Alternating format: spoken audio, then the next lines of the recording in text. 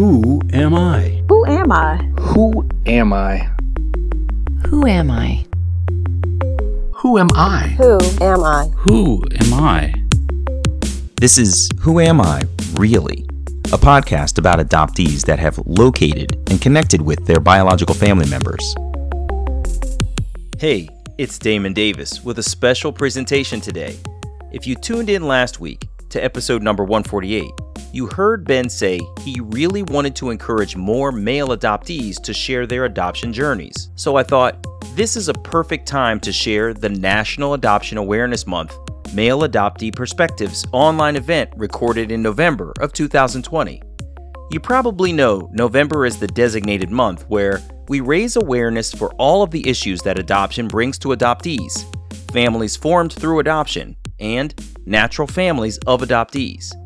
For the webinar, I invited a few of my male podcast guests to share some of their own stories, then engage in a conversation about adoption issues from their perspectives. I brought back my very first guest and my lifelong friend, Andre, from episode 1, The End of Summer Cake. Also featured are Tom from episode 12, I Need This for My Sanity, and Adrian from episode 132, Nearly Dying is one of the best things that ever happened. If you missed the original online event, this is your chance to catch up on the conversation. I'd like to host more conversations and hopefully host some of them in person someday soon. I'm working on some interesting stuff, so please take a moment to sign up for occasional emails about new events like the one you're about to hear. Go to whoamireallypodcast.com to sign up with your email address. If you're like me, you don't like receiving countless emails from websites, so I intentionally only share news occasionally because, honestly, I'm too busy making the show. If you'd like to help me keep the show going, and you find the adoptee stories I bring you meaningful, I'd really appreciate your support at patreon.com/WAIReally. Without further ado, here's the Male Adoptees Perspectives session. Welcome, everybody. Thank you so much for joining. My name is Damon Davis. I'm the host and producer of the Who Am I Really podcast. This is the 2020 National Adoption Awareness Month Male Adoptee Voices Meetup.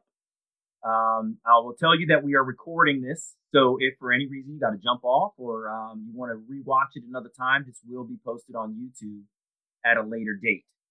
So the goal of tonight's session is basically to just invite adoptee voices from the male perspective.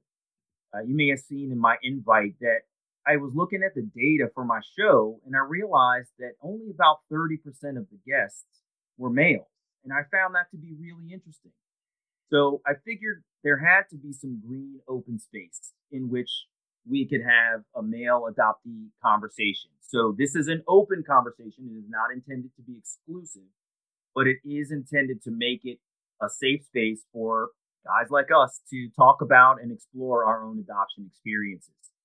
So I'm going to invite my guests to tell you a little bit about themselves in a moment. But who I have tonight is my very first show guest and my brother, Andre McCallum. I have guest number 12, Tom Andriola. And I have guest, I think you were 132 perhaps, Adrian Jones calling in from California. So I should also give a quick thanks to my niece, Kayla, who is administering this show for us from California. So thanks, love. Love you. So I'm going to start us off by sharing a little bit of my story to open the conversation. And then I'm going to invite my guests to introduce themselves to you. So I'm born in Baltimore, Maryland, and I had a very, very sort of well-adjusted childhood growing up in Columbia. It was kind of a utopian little society and things were good. I didn't really have any thoughts about my own adoption until a couple of things happened. One, I was struggling with my adopted mom. At the time, I didn't realize she was going through some mental health challenges. And so that was putting a real strain on our relationship. A dear friend of mine had said, you should probably start looking for your biological mother. I think it might settle some things in you. The other thing that happened was my son was born. And so I'm looking at this infant child that we made out of love. And suddenly I'm meeting the first biological relative that I've ever known. And it's an infant. And that was really sort of an enlightening moment for me. It was incredibly emotional to see a child that we had created, but realized that I had never known anybody before who was actually genetically related to me. And then finally, I went to visit a family member's house, and this elderly woman is sort of sharing the artifacts of the family's history in a way that I had never seen done before. And I realized if I don't go find my biological family, there's a family historian like this out there somewhere that's, going to die, and they're going to take all of our family secrets and stories and triumphs and challenges with them. So that was sort of the genesis of my desire to search. I'll tell you briefly that in my story, I got very lucky in that I was able to join the Obama administration and work at the U.S. Department of Health and Human Services in downtown D.C. And lo and behold, when I launched my search, my social worker found my biological mother working right around the corner from me, 2 blocks away at another federal building at the Department of Transportation. So I got super lucky. I was able to see her daily almost, have coffees, lunches, and everything. And interestingly, she gave me the wrong name for the person whom she thought was my biological father. And she didn't even realize it. I sought out this guy. Turned out he was not the right person.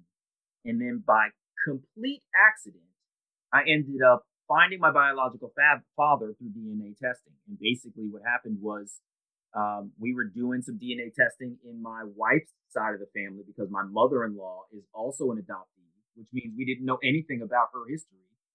So we all started to do DNA tests, and my biological father popped up on my screen one night. And it was just an unbelievable experience to have this guy whom I had basically given up on trying to find show up on my own screen as somebody that I needed to get to know. So I just wanted to give you a little bit of background if you hadn't heard my own story. And I'm going to kick it over to my man, Andre, who has quite a different story. And I think that this is part of the reason that I wanted to bring us all together is because when you hear one adoptee story, you've heard one adoptee story. They're all different in their geography, in their relationship types, in the way people are conceived, in the way they are received when they come back home. And so this is why I wanted to bring some fellas together to share a little bit more about themselves. So Andre, if you don't mind, why don't you tell us a little bit about yourself? Thank you, Damon. Hi, folks. Thank you for joining. My name is Andre McCallum. I was born in Boston, Massachusetts, in 1972. Dad was military. My mom worked for Computer Corporation at the time.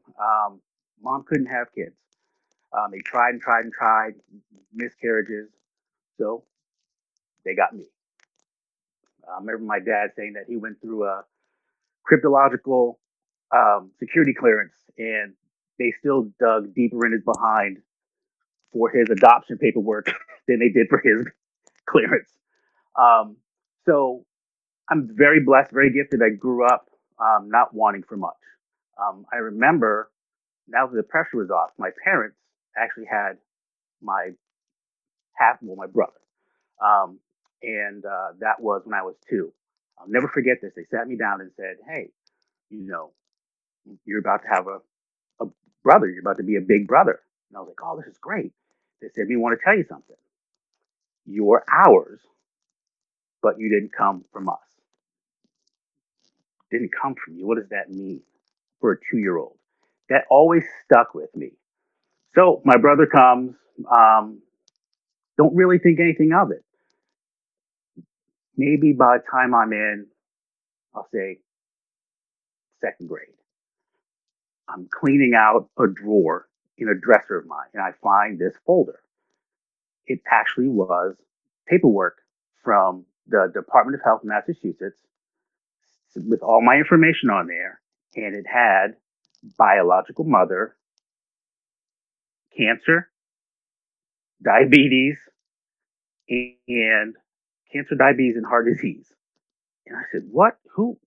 So I took it to my mom, and she said, yeah, you were adopted. We told you. And I actually thought that when I was 2, that was a dream. It wasn't. And she said, whenever you're ready, let us know. Didn't touch it. 4th grade. There was this young guy. His name was Gary. Um, he was adopted. Everyone knew he was adopted, and the kids gave him hell. I never wanted my peers to turn on me the way they turned on Gary. So I just kept being adopted as my secret. Um, I denied it. I had one teacher who I'm close to this day with. She's 78, gym teacher. She actually knew. She wound up telling somebody, and I lost it on her. I said, "How could you do this? I don't want anyone to know. That's my secret." She's like, "Okay, I apologize." Um, Fast forward, I kept it from everybody. My best friend at our 10-year high school reunion, I decided, you know what, I'm going to tell this guy. I actually told him. He didn't believe me. And I said, "No, really, I am." He's like, "Yeah, you're BS." And I said, "No, I'm really adopted." He's like, "No, you're not." That's how much I lived the lie, if you want to say. So, 2001, I have my daughter. I'm like, this is great. Still didn't want to look. 2003, I had my son. And like Damon said, I'm looking at my son, and I'm like, man, I think I'm ready. And my wife said, really? I said, I think I am. I'm curious. Now, what brought that on is my wife had a rough pregnancy with my daughter. She was high risk for my son. And we're sitting in the doctor's office, and he's asking her this laundry list of stuff. And he's like, "Mr. McCallum, and you? Do you have this?" I said, "I don't know." "Sickle cell?" "I don't know." He was like, "How do you not know?" I said, "I'm adopted." It was kind of like thrown back in I knew nothing about me. Nothing. So I decided to kick it off. 2005, I decided this is it. Took me a whole year. Took me 6 months to write the letter once I found the social worker and the whole nine. I drove to Massachusetts. We were living in Maryland. I drove to Massachusetts, stayed with a friend, went to the courthouse, stood in front of a judge, and she said, "I can't help you. I know all your information. I have it right here, but Massachusetts records were sealed for 100 years." She was like, you have to petition the court, pay us, we'll do the work for you." I get a call from my social worker. She says, "What you need to do is have me do the work for you." I said, "Okay." So I called her. She did the work for me as a guardian of light, they're called. And within 3 months, she found my birth mother. I wind up writing my birth mother a letter, sending a picture of me and my kids. And this would have been '06. And it was just incredible. Um, she sent me a letter back, and it took me another 3 months to figure it out. So 2006 Father's Day, I actually went to Massachusetts to meet, and it was like monkeys being brought back in, like I was ostracized. Everyone, we're looking at teeth, and we're looking at moles, and we're just hugging, and we're trying to figure out, like, I finally could look at somebody and be like, "Whoa, I look like you."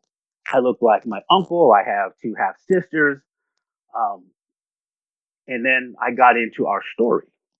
So, once we did all of our collective hugging and loving, I said, "Can we talk?" She was like, "Sure." So we went to another room and we talked.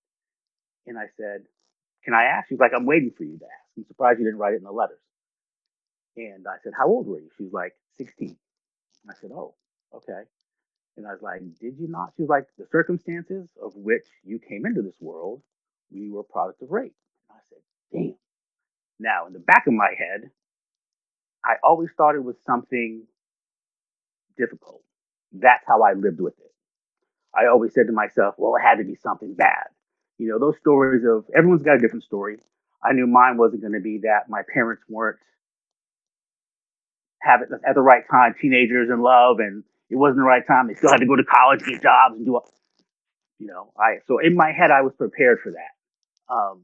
So it didn't come as a shock to me because that's just who I am. I always the worst.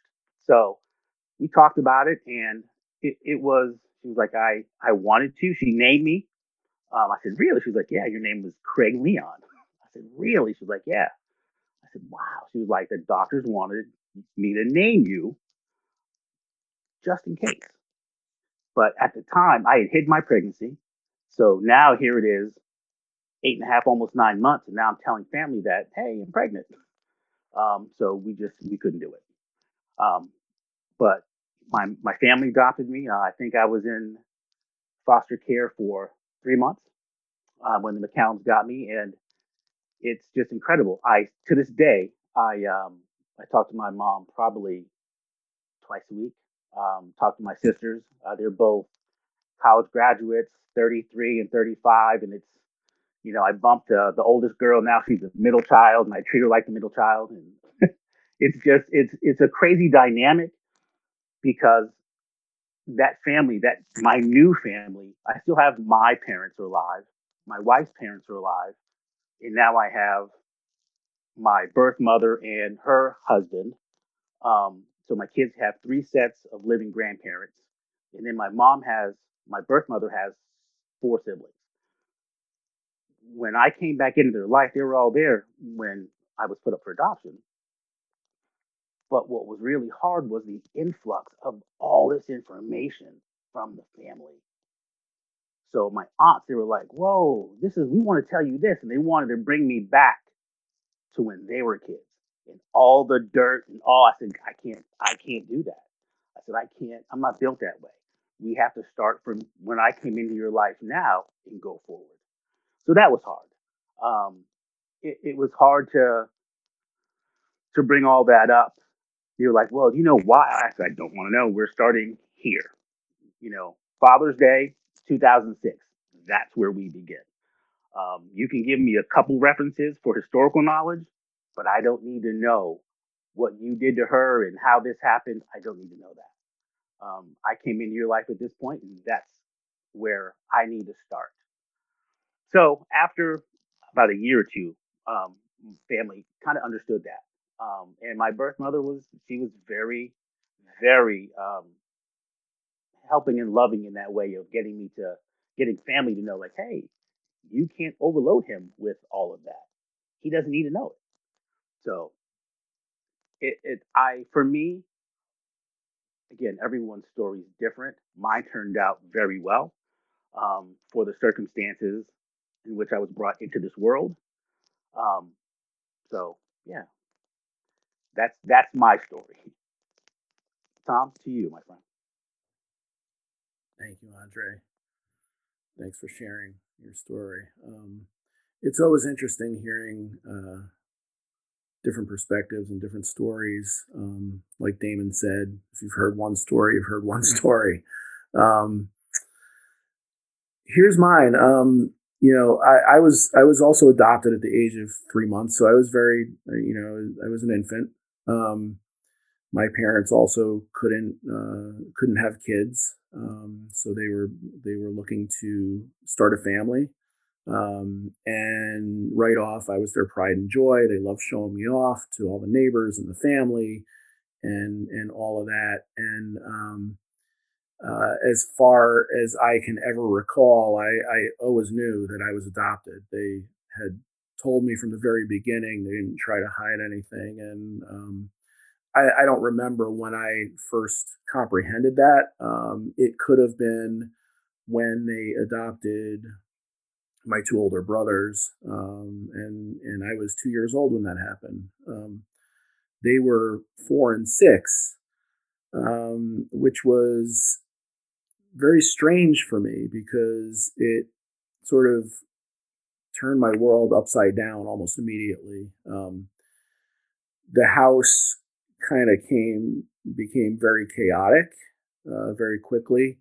I remember them coming in and the middle one sort of wanting to go back and complaining about the food and all those sorts of things. So, overnight I went from being the only child to the youngest child, which is not something that many people have gone through. It's very strange.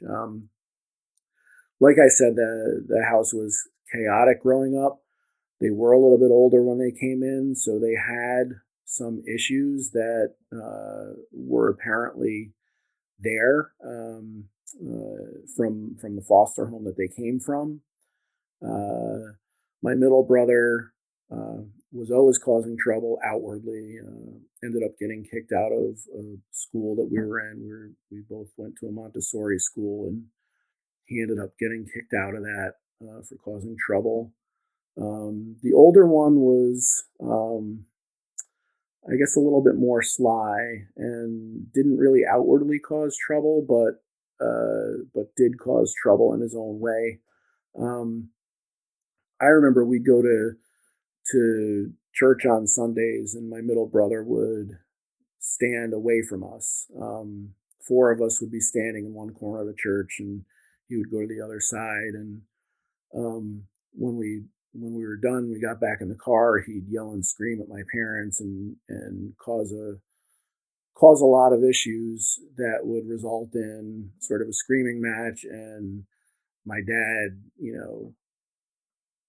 dropping him off at McDonald's or something to get something to eat and calm down, and the rest of us would go to the diner and have something to eat, and we'd get home, and even though the house was locked, he'd be back inside.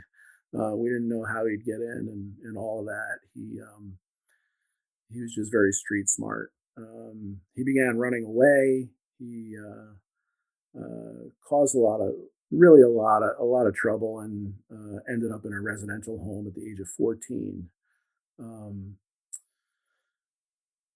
Along the way, my older brother ended up paying a lot of attention to me amongst all the chaos, which unfortunately ended up being a grooming technique for sexually abusing me when I was 11 years old. That went on for several occasions, but I guess one day when my middle brother was home, he peeked in and he saw what was happening, and I think that scared the older one off for good, luckily. But I sort of internalized that for a long time. I didn't know why, but I sort of just put it inward, and I just couldn't wait to get out of the house and go away to college. I just needed to get away. I did well in school. Never had any issues with school. I hid all of that well. On the surface, my parents never knew that there was anything wrong. And I went away, did well, came back and got married, and all the things that you're supposed to do, right? I wasn't thinking much about tracking down my biological parents. I had thought about it from time to time, growing up and in college and in my 20s, but at about in my mid 20s, my parents came to me and they gave me a document that had my given name on it.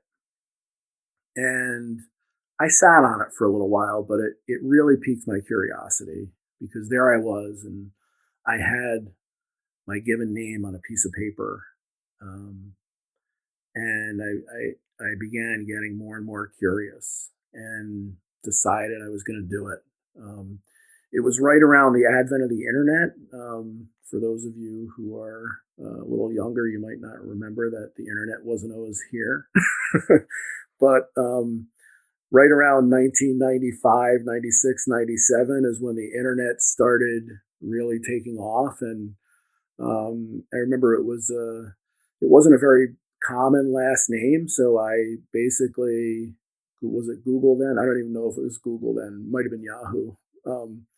Basically put the last name in there, did a search, and one household popped up within like 150-mile radius, and I just knew right then and there that was it. So I wrote a letter, just basically saying that I was curious. I wanted to find out whether whether there was somebody connected there that may be my biological mom. And I got a letter very quickly after that, saying that yes, you reached the right place, and I'd like to meet. I ended up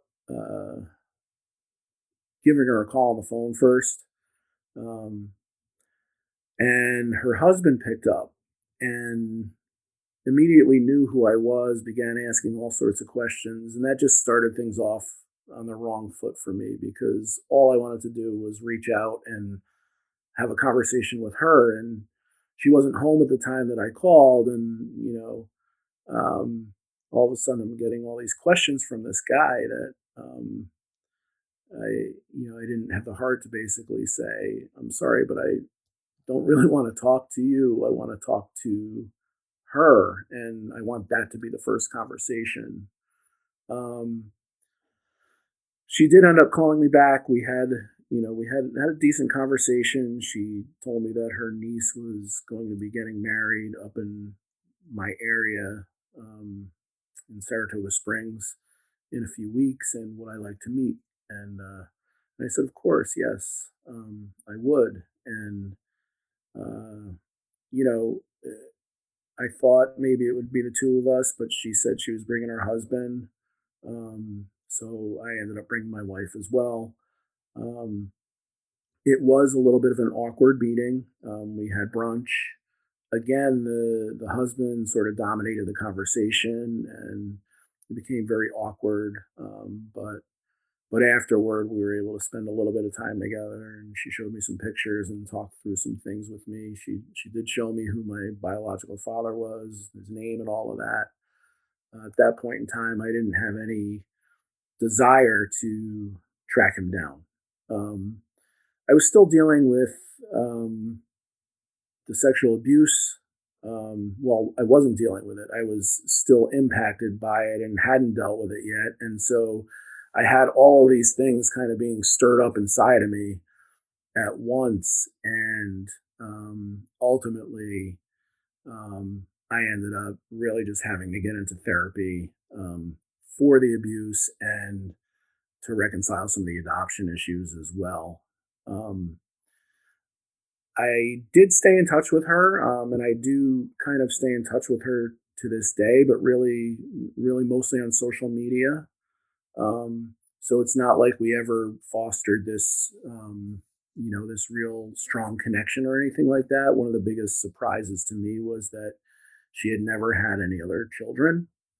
I was really, especially based on the growing up with the brothers that I had, I was really hoping to establish some sort of connection with some half siblings, and that didn't happen on her side.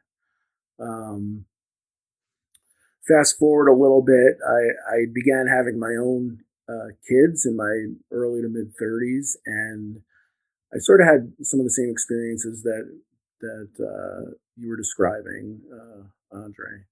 Um, it was just amazing to have my son and my own flesh and blood, and have somebody that looks like me, and um, just feel this really strong bond immediately as he was born, and then having my daughter a couple of years later was just amazing for me as well.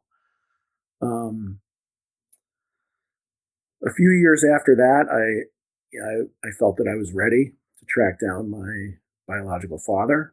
Um, the internet was a little bit more sophisticated then, and the searches became a little bit easier in some ways and a little more difficult in others because he had a very common last name. So it was difficult to track him down with a very common last name. But I sort of became almost like an investigator and using several different websites to verify different information and all that, down to the middle initial of his middle name, kind of verifying that I got the right guy. And it took a couple letters. He ignored the first one. For the second one, he basically came out and said, "I'm not the guy." And when I was persistent, he had his cousin, who happens to be a Manhattan lawyer, call me and say that he wanted to be the intermediary. and agreed to meet with me at his office when I was, I guess I was 40 at the time.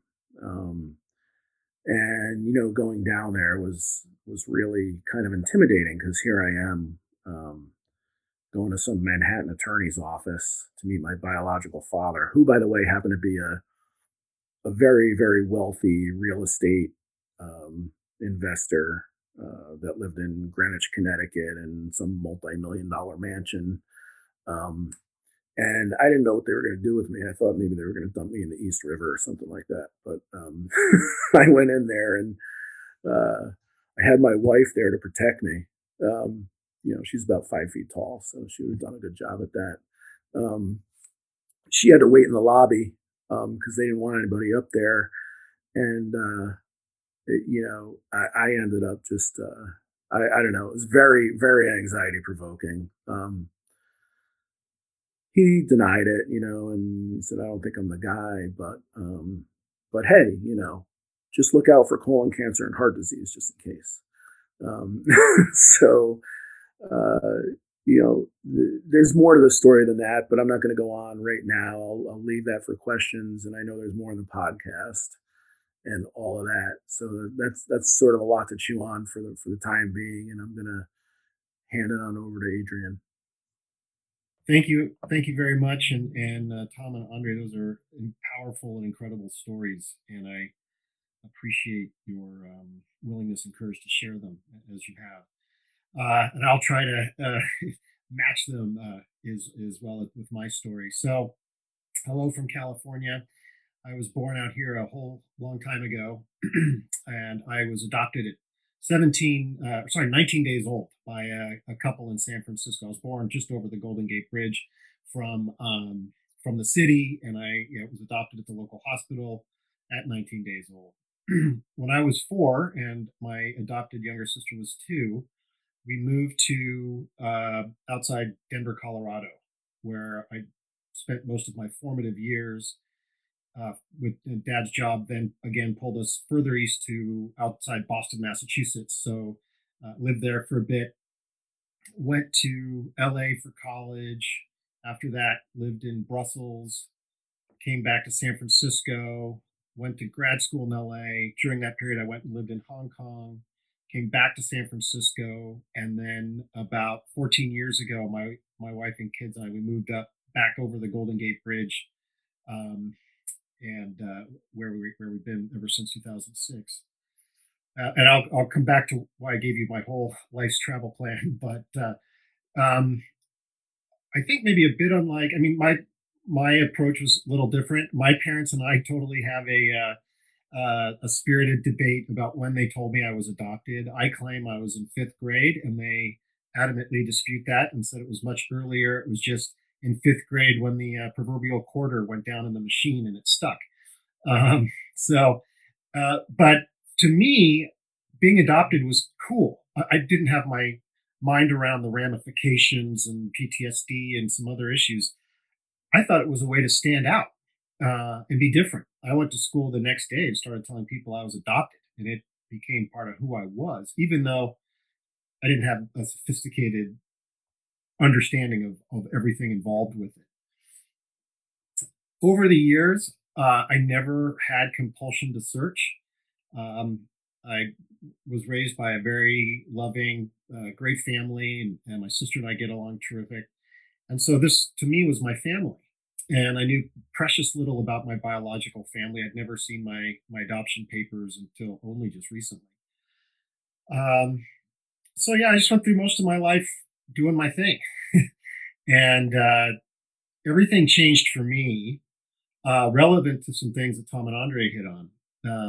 In October 2016, I was mountain biking out where I live here, some pretty strenuous mountain bike trails. And I was out riding with 3 friends when all of a sudden, in a snap of a finger, all the energy vanished out of my legs. And it wasn't long before I was getting entirely nauseous. And then a chest pain set in, and then my fingers started to go numb. And if you know the symptoms, you know that I'm describing a heart attack. And I had a heart attack. And luckily, I had a friend who had done EMT training, and he was able to help get me down the mountain, and he raced me to the hospital. And I said, I'm Adrian Jones. I'm 46 years old and I'm having trouble breathing. And I'll tell you what, that's the fastest way to be seen by the emergency room. They don't mess around. Every second counts. About, I would guess, an hour later, I was the new owner of a stent valve in my widowmaker artery. My widowmaker was 100% blocked. That's a very high mortality rate associated with that. I was wheeled into the ICU of the cardiac recovery wing, and all the nurses hooked me up to machines, and then they left me alone to my thoughts. And the first thought, it wasn't even a thought, it was if someone was speaking in my right ear, said, "Find your birth parents." I was like, it was so powerful. I looked to my right to see if someone was talking to me, and I told myself, that's what I'm going to do. I got to figure out if I just had a heart attack, is this genetic? For me and my kids and their kids, we got to figure this out. And then I kept thinking it out even more. And I thought, well, maybe, I almost checked out of here, and maybe my biological family wanted to know how I was doing. And if I've had a good life, and I wanted to give them that assurance that I had. So I should probably just reach out and let them know. If nothing, I'll send them a letter if I can find them. And then the third one was, I always wondered about siblings. So when I came back across the Golden Gate Bridge in 2006, I live in the same county in which I was born. I began to wonder, although it wasn't enough to drive a search in me, but I often wondered if I was coaching. I coach youth soccer, or used to rather. Am I coaching a niece or a nephew in soccer? Am I sitting at back to school night next to a brother or sister? I'm standing in line at Starbucks. Are you my mother? So I started to have those thoughts, but ultimately it didn't drive me. But once I had that heart attack, it was all systems go. I'm going to do this. I just have no idea how to do it. And I'm not as enterprising as Tom. I figured when I was ready, I would probably do what he did and use Google and do it on my own. But my fate was a little different. About 6 weeks after I was discharged from the hospital, I went to a party and randomly met a woman who asked me all about my heart attack and if it was genetic. And I said, I don't know. And she goes, why not? And I say, I'm adopted. And she says, bores her eyes into me and says, well, where are you adopted? I say, down the road. And what's your birthday? And I gave her my birthday. The next day, she emails me the California Birth Index and explained to me that there is a child on there born on my birthday that is a child born to unwed parents. And by the convention that California uses, we could divine that the last names of my birth father and birth mother. And my birth father's name was very common. My birth mother's name was uncommon. So this woman asked me if I'd like to know more. We went and met and went for a walk shortly thereafter. And I proceeded to tell her all I knew, which wasn't a whole lot. I thought my mother was Norwegian, a Catholic, and had some brothers. And I think my birth dad was Italian, but I don't really know. And she says, no problem. She's a genealogist, it turns out. This is what she does, is she helps people like us find people. And so she said, would you like my help? I said, absolutely. This is crazy. We got back to the cars and she had an Ancestry DNA kit, and I spit in the vial and we were off to the races. And I mean, when I say we're off to the races, 2 days later, she texts me and says, I have something I want to show you. And I said, okay. I went by her house and she proceeded to tell me that she used my birth mother's uncommon last name and did a search throughout the entire Bay Area of Northern California of the year of my birth, and came up with two women who were of childbearing age, except she could figure out one of them gave birth 1 month before I was born. So she's out of the picture. That left one woman. And my genealogist friend said, do you know where this one woman lived? And I said, at the time, I have no idea. She said she lives in this county. And I said, okay. She goes, guess what town? I'm like, I have no idea. Well, it turns out this woman, at one point in her life, lived in the very same town I live in now, which is a very small town. And then I said, you got to be kidding me. And then my genealogist said, hey, I want to show you something. And I said, tell me more. And so she shows me a picture of a young girl, and like Andre and Tom, it just exploded within me that I was looking at the face of my biological mother, even though she was 16 years old. And we were able to get that picture because high school yearbooks are public records. And it turns out that this woman attended the private Catholic high school that my daughter was already about 2.5 months into her freshman year at that very same school. So my daughter, age 14, is walking under the senior year class photo of her biological maternal mother. Now, I hadn't had DNA in, but I knew beyond a shadow of a doubt that this was my birth mother.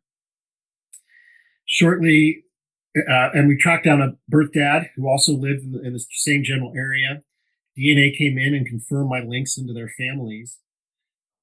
I sent letters to each birth parent on the same day. I surrendered myself to fate. I said, whatever happens, happens. I think I'm ready for anything. I get an email back from my birth mother about 4 days later with the subject line, "Thank you.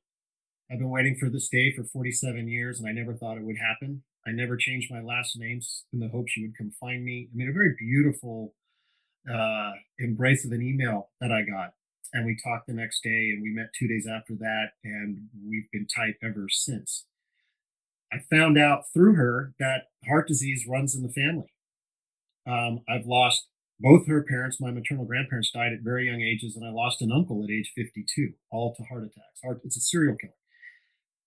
Well, that's nice to know now. I wonder what would have happened if I knew this when I was much younger. Would I have made different lifetime and lifestyle decisions? I don't know. But here we are. Now I know.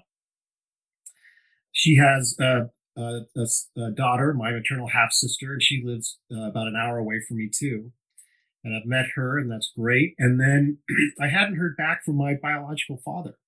It took some weeks, and going back to my crafty genealogist friend, she was able to go deep into Facebook and figure out that I have a paternal sister, and she dated the first cousin of a good friend of mine in the town in which I live now. And I said, "You got to be kidding me." I reached out to my friend. I told him my story. At this point, I had a picture of one of my paternal sisters, and I said, "Do you know her?" And he said, "Oh my gosh, she's great. Are you kidding me? Are you her brother?" And I said, "Yes, I want to meet her." He goes, "Well, she is so open-minded. I'm sure she'd love to hear from you."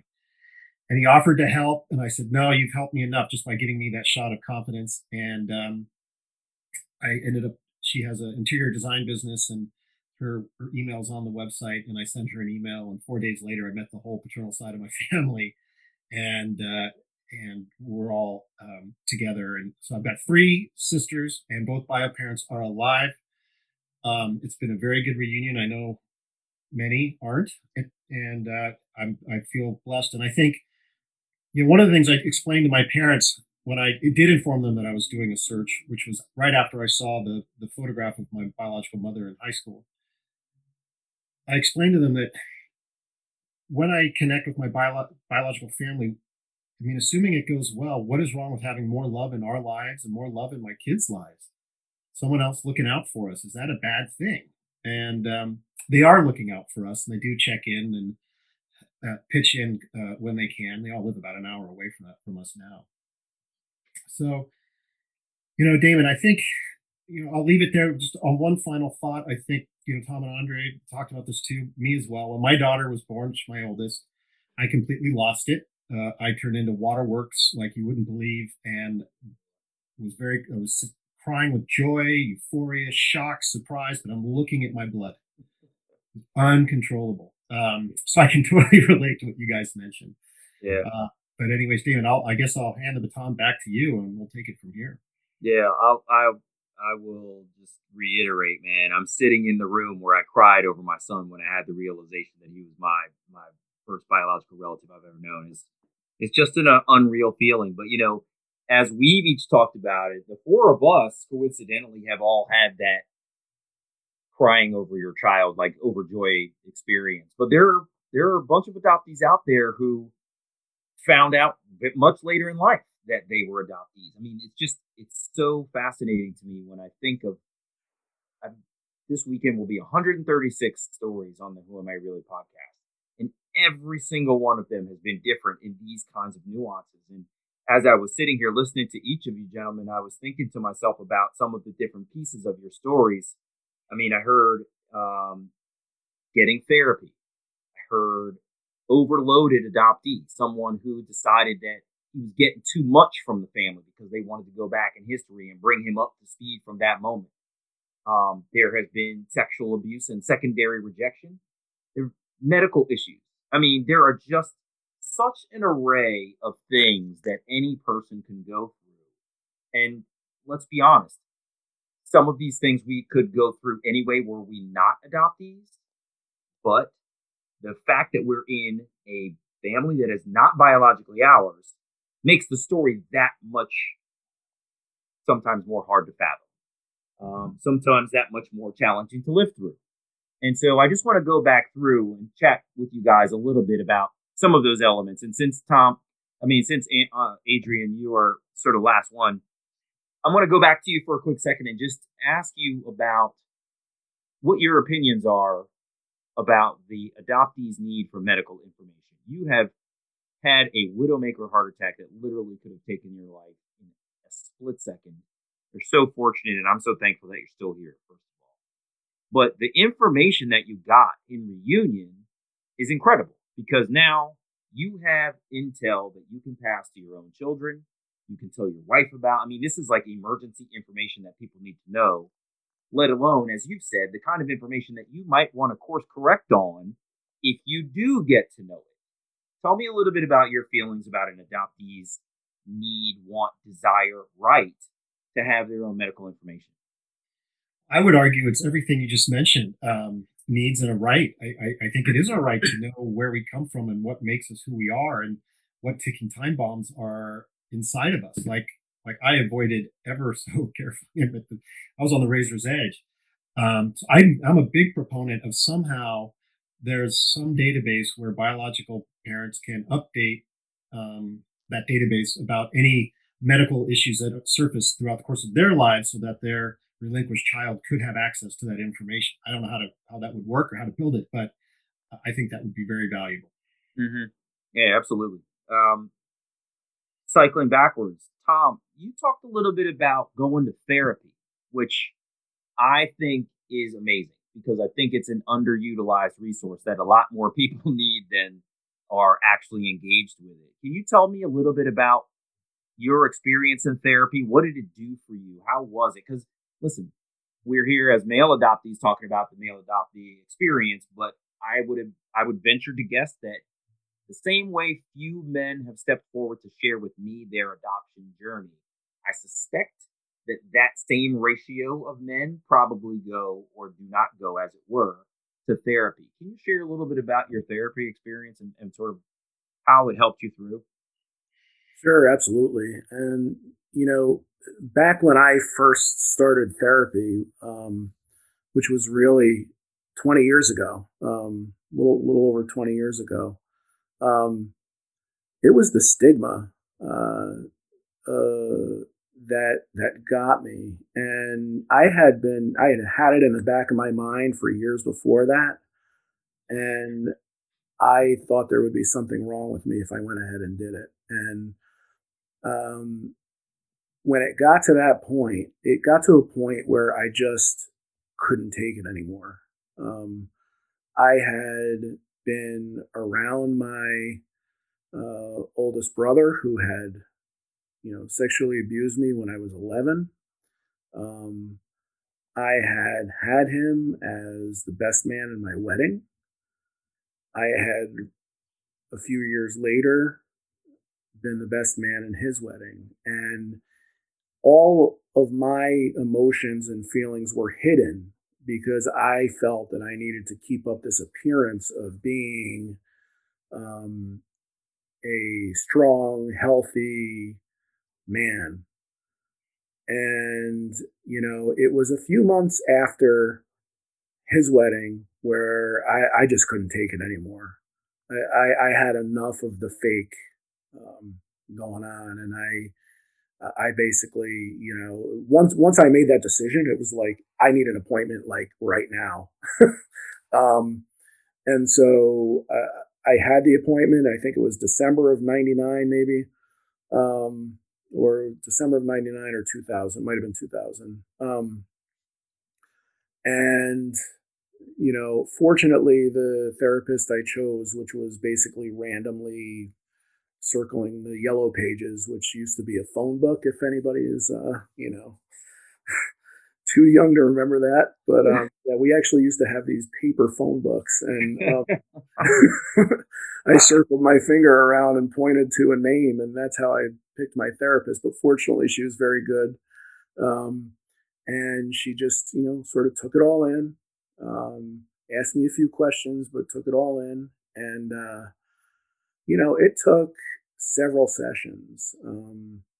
Before and again, mainly I was going because of the abuse. I wasn't yet really dealing with the adoption piece of it. Mm-hmm. But, it took several months of kind of like at least weekly sessions with her to figure out, first of all, how to understand that it wasn't my fault. None of, the abuse wasn't my fault. How to kind of tell my parents about it and all of that. And I got through some very, very tough times and dark years then. And, eventually, and I stayed in therapy for a very long time. Eventually, she was very helpful. And then later on, I had a couple of other different therapists, but they were all very helpful in helping me to navigate not only the abuse but the adoption issues as those started coming to the surface, and tracking down my biological family and all that, and then the secondary rejections and those things. But you're right. I mean, I think that there is, for men, it seems to be that they're more closed off. They don't talk as much. I do a lot of this work, by the way, in my job and other things. And usually I'm usually one of the only males in the room, professionally too, when it comes to working on these sorts of issues. So, yeah, we do need to bring this to light more. Yeah. Wow. Therapy is, and now thankfully the stigma is much less, as you may know, but it's taken a lot of work to try to get it there. Yeah, that's right. Right. It's funny, when you started therapy, you were searching through a phone book to find someone who may or may not have been capable of supporting you in your needs. Now I could probably name 3 apps that you could get on your phone and 4 websites, that you could find somebody that you could talk to 24/7. And it's really a game changer, that it allows people an outlet, similar to this and other podcasts, that it allows people an outlet to speak about things that they've been through, and sort of pour their heart out and explore how they've been feeling, and for others to hear that and say, man, I felt like that too. I can't believe there's another one out there, somebody else like me who has had a similar experience, or at least has had the feelings that I feel. So I'm with you 100%. Andre, I'm going to turn to you for a moment, because you've got some interesting components to your story as well. And pardon me, you managed to deal with mentally something that many adoptees have feared, is that we would find out that we were the product of a violent act. You want to just share a little bit about sort of how you surmounted that fact and continued with your own existence? How did you take that information in, and how did you let it go? When I was young, I kind of just, I prepared myself for the worst. When you're adopted, you kind of, all these things run through your head. Why they give me up? Am I not loved? Was I not good enough? I was just a baby. All these things run through your head. For me, only as an adult, holding my own children, did I have those rush of emotions, like we've all said. But younger, it wasn't I prepared for the worst. I was giving up, right? So something was wrong. It wasn't me, but something was wrong. So for me, when I found out, it was more of a, man, damn, I wish it wasn't that. But I prepared for it. So it wasn't a shock. But it was hard to, I think you're the first person I told in your podcast, was bringing it out to the world. I mean, that was something that when I was younger, I would hold my adoption. I think I wind up I came out to you being adopted on a drive.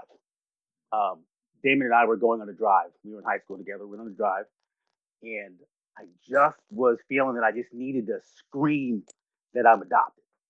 I just, I just needed to, and I said, "Hey, man, I'm adopted." He was like, "Get out of here!" I said, "No, I am." He was like, "Me too," and it just kind of that camaraderie for me was great. Riding someone else who looked like me and had the same lifestyle as me, and parents that loved them like me, was just great. So, but again, I would have never. Once I found out that I was raped, I didn't tell you. I didn't call you and say, "Hey, guess what? I'm a product of." That was kind of coerced out, and I was finally comfortable with it 10 years after I found out. Mm-hmm. It took 10 years. Yeah. Me, my birth mother, I told my parents, my mom and dad, my adopted parents, I told them 2 years later. And I just told my kids, who are 20 and 17, 4 years ago. So, it's still, I don't say I'm still dealing with it. I'm more open now with it because Yeah. that's my story. Yeah. That's my story. And I'm here because someone, had a violent act committed to them, but they still thought that I needed a chance and that I could be something and somebody. So, that's how I dealt with it. But I always thought it was bad, you know, at first. Yeah. Just I always thought it was just beginning was just something had to happen for them to give me up. Yeah. So I always dealt with it as it's incest or it's, just something awful. Yeah. And it was. I think a lot of us do that too. It's a natural sort of innate protective reaction that we have to the world. Is I don't know what I'm opening with this Pandora's box that is my journey into discovering how I came into this world. And so some of us have told ourselves fantasy stories when we're younger, especially about the stars and athletes and actors that our parents might be. And then when you get to be a little older and your brain is a little more mature, you start to think, it might not have been a bowl of cherries. This could have been a serious thing that happened. And many of us have ventured into that world where we think it's possibly the worst. But I say that, and I realize, and another guest said this very thing. She said, the way that I came into the world does not define who I am in the world. And I think that's incredibly important. And that note, when she said that, it resonated with me very deeply, because I think that's a message that is applicable to every adoptee, not just someone who finds themselves in a similar position to yourself. The fact that you were brought into this world means you were given an opportunity to be something amazing. And you are not defined by the way that you were conceived.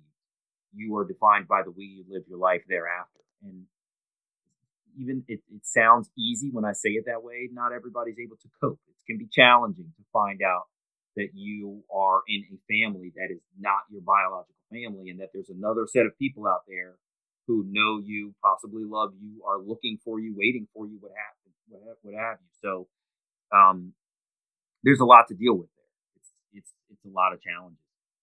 I want to circle back, Tom. I'm going to go to you for a minute, because you mentioned your work. I know you do some advocacy. When I first found you for the podcast, I was scrolling through Facebook groups and messages and things, and I saw that you were posting about some of the work that you do, speaking out and advocating.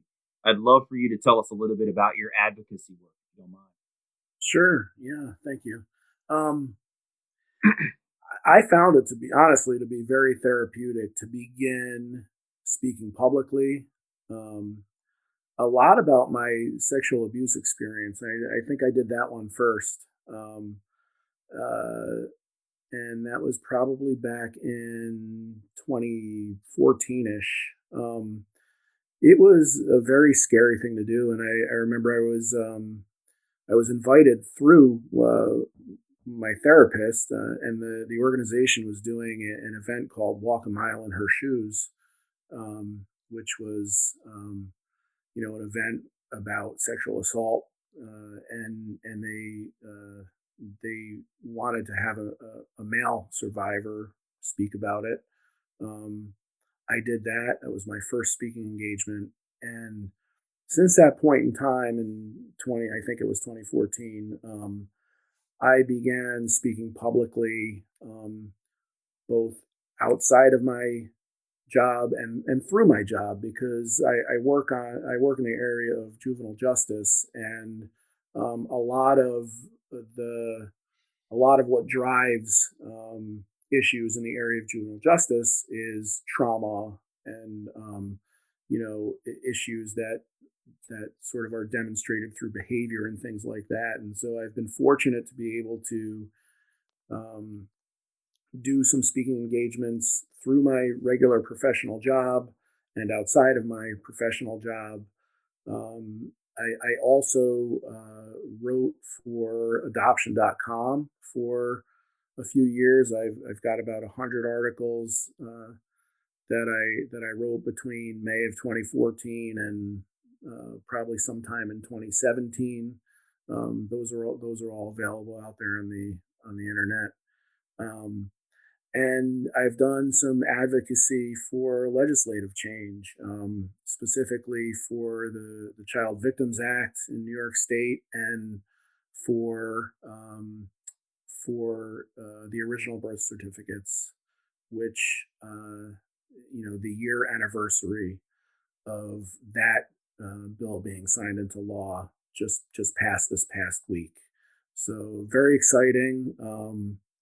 We got that bill passed, and I was able to obtain my own original birth certificate here in New York. Wow. I just got it probably 3 or 4 weeks ago. Congratulations. That's cool. Yeah, thank you. So, damn. You're in reunion, as it were. You've discovered the people. Did you see anything on there what was it like to get your OBC? Well, I was expecting it to. I wasn't expecting it to really impact me that much, because I had, tracked everybody down. I knew what was going to be on it. But really, when I opened it, I got very emotional again. It was, these things, no matter how many times you do them, the emotions still come out. I am definitely a lot more comfortable being out there and open and public about everything I'm doing, but that one hit me. I mean, it did hit me. Yeah. So it's literally the legal document that sort of certifies your entry into this world, and here you are receiving it at whatever your current age is. I mean, that's just unbelievable. Really fascinating. I want to just remind everybody, you have opportunities to ask questions. We're monitoring the chat, so you should feel free to put some questions in there if you would like for us to try to answer them. Adrian, I'm going to turn to you now, because I know you also do some advocacy work. You want to just tell us a little bit about some of the work that you're doing? Yeah, absolutely. And a tip of that hat to you, Tom. It sounds like you've done some really amazing stuff, and I'm impressed by all those articles you wrote. So I'm behind you, but I used to lay in bed after my heart attack and wonder why I survived and what I was supposed to do with myself. And one of the things that was crystal clear to me is that I think I survived so that I can help and inspire other people. And I'm still navigating through what necessarily that means. But I look at it both from an adoption standpoint and a heart disease standpoint. So I won't go too long down the path of heart disease, but I work with the American Heart Association. I do speeches there, and to the points we were making earlier, I tell my stories to them in their meetings and their board meetings. And I said, we must have other male survivors. And they said, well, we don't really have a lot who want to talk about their cardiac event and their journey to recovery. So I think it's a male thing you see even in the heart disease side. I formed an adoptee group here, very locally. There are only 2 of us men in it. I've invited some others, and they just didn't seem to take. I've written 2 articles, not 100, Tom, 2 articles for Severance Mag. And then I was very recently And I blog as well. And I was recently tapped by the team that's going to write a new bill for access to our OBCs here in California. And I'm really excited to get involved in that. And I can't wait to go to Sacramento and walk the halls of the assembly with my biological mother and stand in their doorways and say, wow, let's get this legislation passed. She's standing right here and she agrees. So that could be a lot of fun. And I have not yet applied for my original birth certificate because I think I want to do it concurrent to working on the bill in California, just so I can live that experience of getting my birth certificate and the trials and tribulations real time. That's really fascinating. And it's interesting too. I mean, if you're able to get the advocacy that you're pushing for through, applying for it after having the success of that advocacy be turned into legislation that gives you access would be really incredible. Oh, You know, it'd be amazing. Yeah, that's really fascinating. And I appreciate the advocacy that you guys are putting forth. It's something that's beneficial to literally millions of people. And, you may remember if you listened to, I think the second show after Andre was my friend Laura, who was at HHS. Wonderful woman who was born in New York. And, she said she used to walk past the records office there in City Hall, library, wherever it was. Some municipal building had all the records in it. And she's like, I know my birth certificate is in there. It's behind that door and nobody can give it to me. And I might never ever see it. And it's just kind of awful. I mean, it's again the document that certifies your existence on the planet, and it's unfortunate that that it's something that we don't have access to by virtue of the nature of adoption as an institution. It's an equality issue. Yeah, that's exactly right. Well, I'll tell you what. I think it's also I view it as that's my health record, and and you tell me about HIPAA. Well, guess what? HIPAA protects my health record, and that's mine. So, give me a counter argument to that. Mm-hmm. Yeah, that's a really good point. I'm starting to see some questions in the chat, so let's see if we can't pick up some of the comments that are being made. As I understand it has been very difficult to overcome the legislative efforts to keep OBCs closed. Tell us a little bit about what the challenges are in this kind of advocacy. Why are folks so blocked? What is the big challenge here? Because there's some states that are. I've gone to adopteerightslaw.com and looked at the wonderful map. I can't remember the guy's name, but he puts together this great map that indicates which states show what level of access to your OBC. And some of them are wide open. Some of them are kind of open, but there's a hurdle in the middle. Like you can apply, but if your biological parent hasn't registered for you to gain access to your records, then you can't get them. And then there's others that are just like, I'm sorry, there's a wall here and you're not getting in. So you don't have to answer that. It's pretty obvious what the challenges are, but I just think it's interesting to see that various states have a variety of different blockers in place that prevent people from gaining access to their records. I want to go back, Andre, for a quick second, because you got an interesting piece of your story that I love to hear about. And for those that have heard your story, they're going to like hearing it from you again. Tell me a little bit about the end of summer cake. End of summer cake. So, getting to know my birth mother. She's got 2 girls, and just hoping. She actually had a heart attack. She had cancer.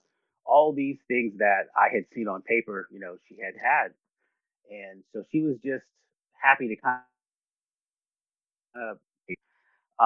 So when the girls were young, and she knew that she'd pass it on to me. I'm born August 31st, so end of summer, school starts after Labor Day. She would have the kids, my sisters would have end of summer cake. And I said, what is that? She was like, well, I would tell the girls that we're celebrating the end of summer. And I said, I don't get it. She was like, when's your birthday? And I said, August 31st. She was like, right, the end of summer. So my way to, now I'm getting choked up. My way of experiencing that you was to celebrate you with cake, because I didn't tell the girls because they were young. I did that. She did that for 10 or 12 years. Um, they had the end of summer cake, and I remember pulling up the middle girl now and saying, "Hey, did you ever have birthday cake or a cake on my birthday?" She was like, "Damn, that was end of summer cake." Like, yes, we were celebrating you. We didn't even know it. It's like, yeah, that was mom's little tribute to me. Was end of summer. So they would have, this big cake, and it was a big deal. End of summer cake was a big deal. Yeah. It was just nice to know that I was being celebrated, even though I wasn't with them. She was still thinking about me. Yeah, it's kind of crazy. Yeah, it's kind of crazy. In my own story, my biological mother, I was born in 72. She wanted to take me back, but she knew that with every passing day, I was bonding more and more with my adopted parents. And so, but she still had hope. So she bought some Christmas ornaments that were dated 1973 in the hopes that we would put them on our Christmas tree for that year of 1973. And obviously that never happened. And lo and behold, in reunion, that first Christmas we spent together, she handed me these Christmas ornaments that said 1973 on them that she had kept for 36 years. It blew my mind. I was sitting in this room again when I opened the package, and I burst out in tears. It was just unbelievable, unreal. As hard as it is for us, it can be hard for them. Not dealing with the circumstances, not knowing why they gave you up. That's always going to bear on their soul. Yeah.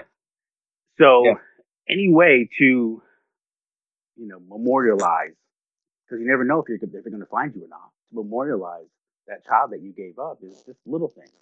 Yeah. Yeah. That's right. I got a message here. Someone is curious about knowing how Tom dealt with his possible anger issues regarding being sexually abused. Says that he too was angry, and it took a while to come to terms with what had happened to him.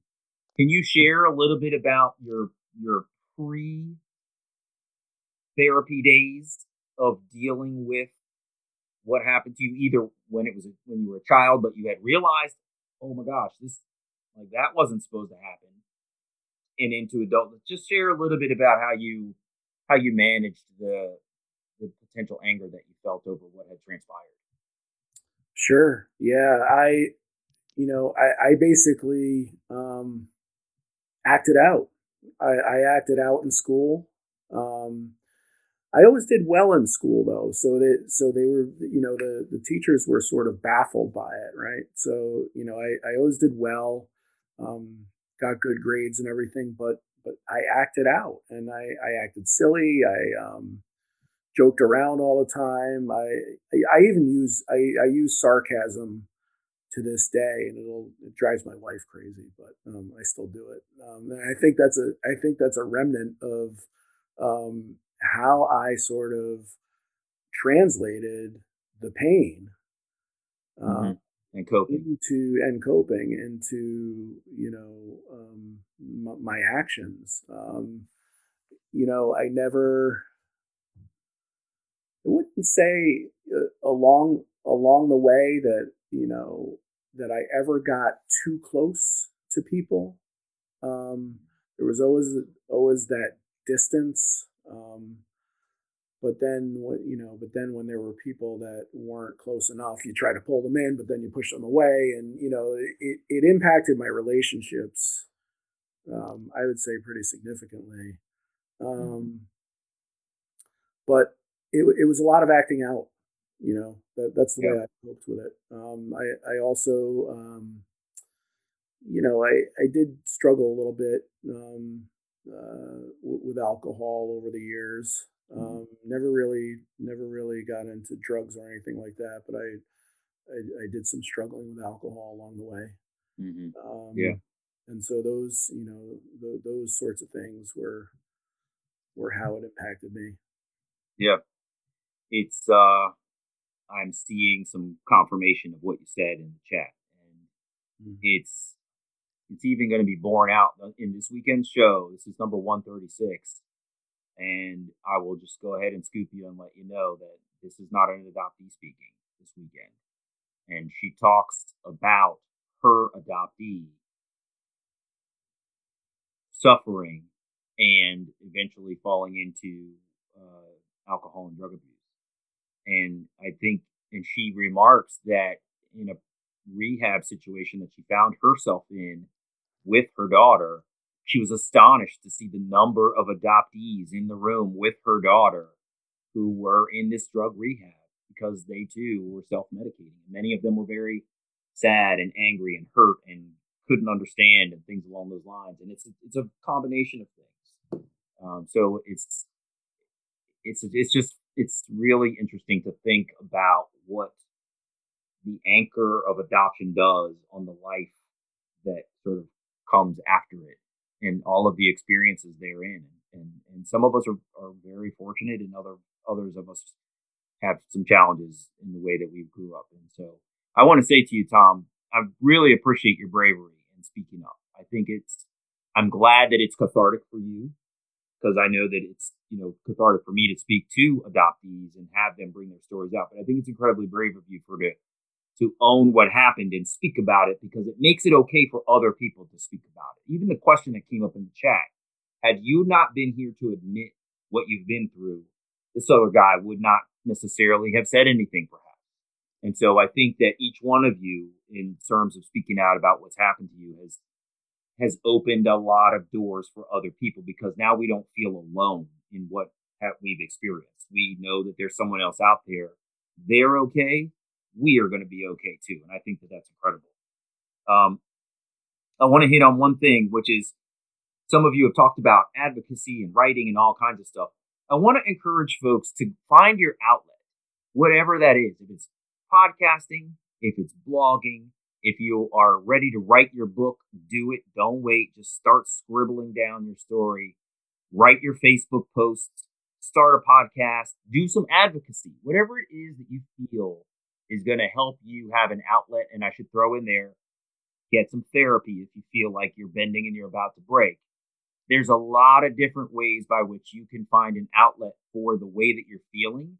And I encourage you to let it go, because if you hold it inside, it's eating you from the inside, and you got to let it go. So I just wanted to, I was thinking about that as each one of you were speaking about the various things that have been impactful for you. And I wanted to just make sure to say that very clearly for everybody.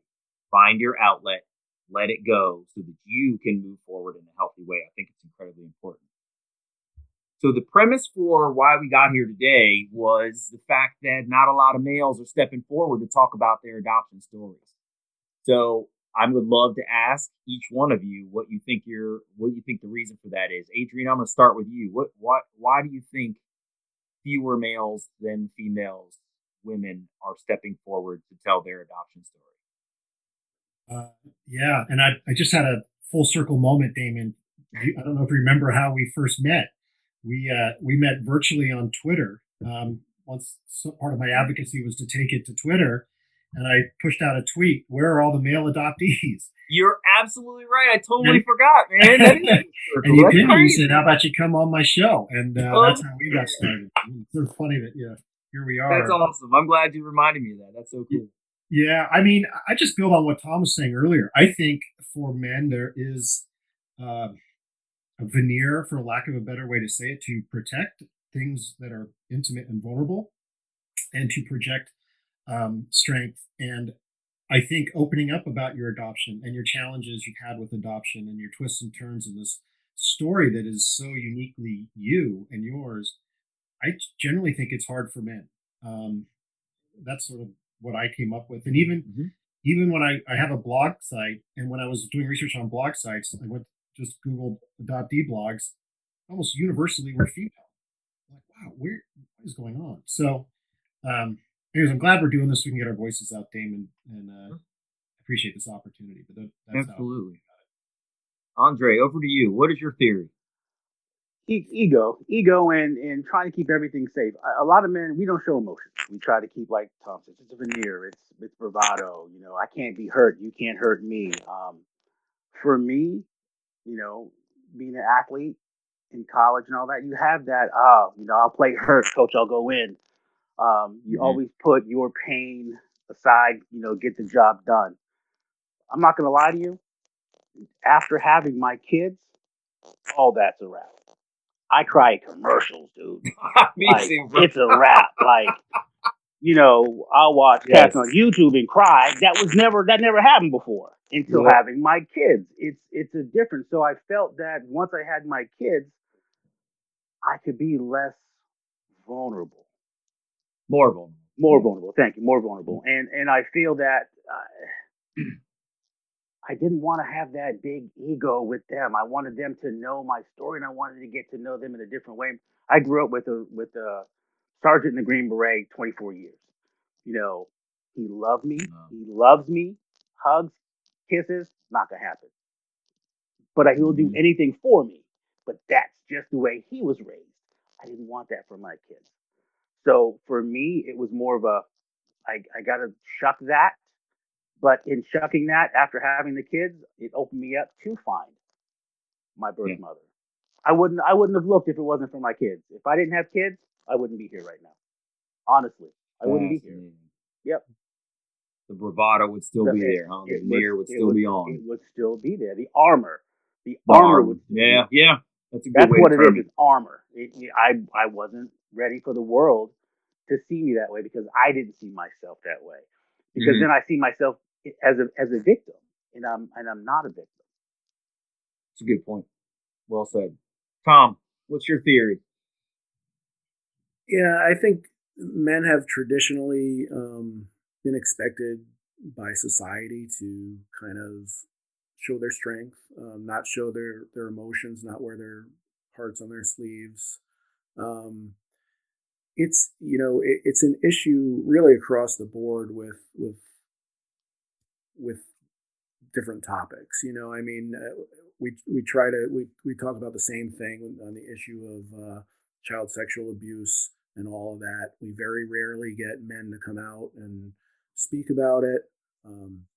Here we are with adoption, talking about the same thing. And I think in general, across the board, they don't want to show any weakness in general. I think that we do need to shift the societal view of it, because coming out and speaking and joining conversations like this actually shows strength. And like you said before, if we can sort of the small numbers of us can come out and take the lead and do this, I think others will begin to see that it's okay, and we'll start to shift that. We'll shift that dial a little bit. Mm-hmm. Yeah, I agree. I'll share a theory that I sometimes contemplate, and it might not come out necessarily politically correct, but there's a level of truth to it. I think, and any woman who's been in a relationship with a man can tell you, like, it's probably pretty hard to get emotions out of him, right? And a piece of my theory on that is, if you think back to when we were kids, girls, we know, mature faster than boys do, and they start talking about their emotions way earlier than we do, right? Mm-hmm. They are on the playground and having sleepovers and in, groups among themselves, and they're talking about boys that they like and how they make them feel and how cute they are. And just at the base level, they begin a practice of expressing their emotions, whether they know it or not, way in advance before we do. And it's not until guys get into like high school, probably, when they start to have like a decently serious girlfriend, that they can even express some level of actually liking it and being public about it. And by that time, women are far advanced on where they are in terms of expressing their emotion. You make me feel like this, or whatever the like really intellectually, like the really emotionally intelligent expressions of emotion are, when we haven't got anywhere near where they are in terms of that level of practice. And I think, as has been said in the chat, there's a societal pressure as well. Because if you think about it, I was joking about this maybe with Dre or somebody else. If you could imagine like football practice, I played lacrosse. Can you imagine me standing there talking about a girl that I really like and am feeling emotionally about? The fellas would be like, yo, what's wrong with you? All these ladies out here and you're like being all emotional? Get out of here. And it's immediately pushed down, right? You're not encouraged to say, what that feeling is and have it be like, oh man, I've been there. They're like, dude, shut up. And it becomes a thing that you feel like you shouldn't express because it's not embraced by potentially the guys who are closest to you. And so that's my theory, is that there's a lot of societal pressure that is put on guys not to be emotive, right? You see the Michael Jordan meme where he's cried and if the whole world's making fun of him. But no, it's like a guy's allowed to have some emotions. And so I think just in general, it's important for each one of you guys and everybody here and anybody who ends up listening to realize like it's okay to have your emotions, to express them openly because they're yours. They're not going away. You need to embrace them so you can deal with them. And it's the anger over what has happened to you. It's the raw emotion of seeing your biological parents' names on, OBCs and online and seeing pictures of them for the first time. Like that stuff is the raw emotion that you have had inside that you can't fight it. So you may as well embrace it and let it be what it is. So I will step down from my soapbox now, but I hope that I've said something that resonates. We're about at time. I've found this absolutely fascinating. This was everything that I hoped it would be. I really want to just express my appreciation to Andre, Adrian, Tom for your vulnerability, your transparency, and just your honesty about what you've been through and where you are now. I'm hopeful that others will take something positive away from this and really take some strength from your openness and transparency, as I've said. So thank you so much for being here. I really appreciate it, you guys. This has been really fantastic. Thank you. Thank you, David. Thank you. My pleasure. Take care, everybody. Thank you so much for being here. We're going to put this on YouTube a little bit later, but for now, I want to wish everybody a great night. Thanks for coming, and I wish you all the best.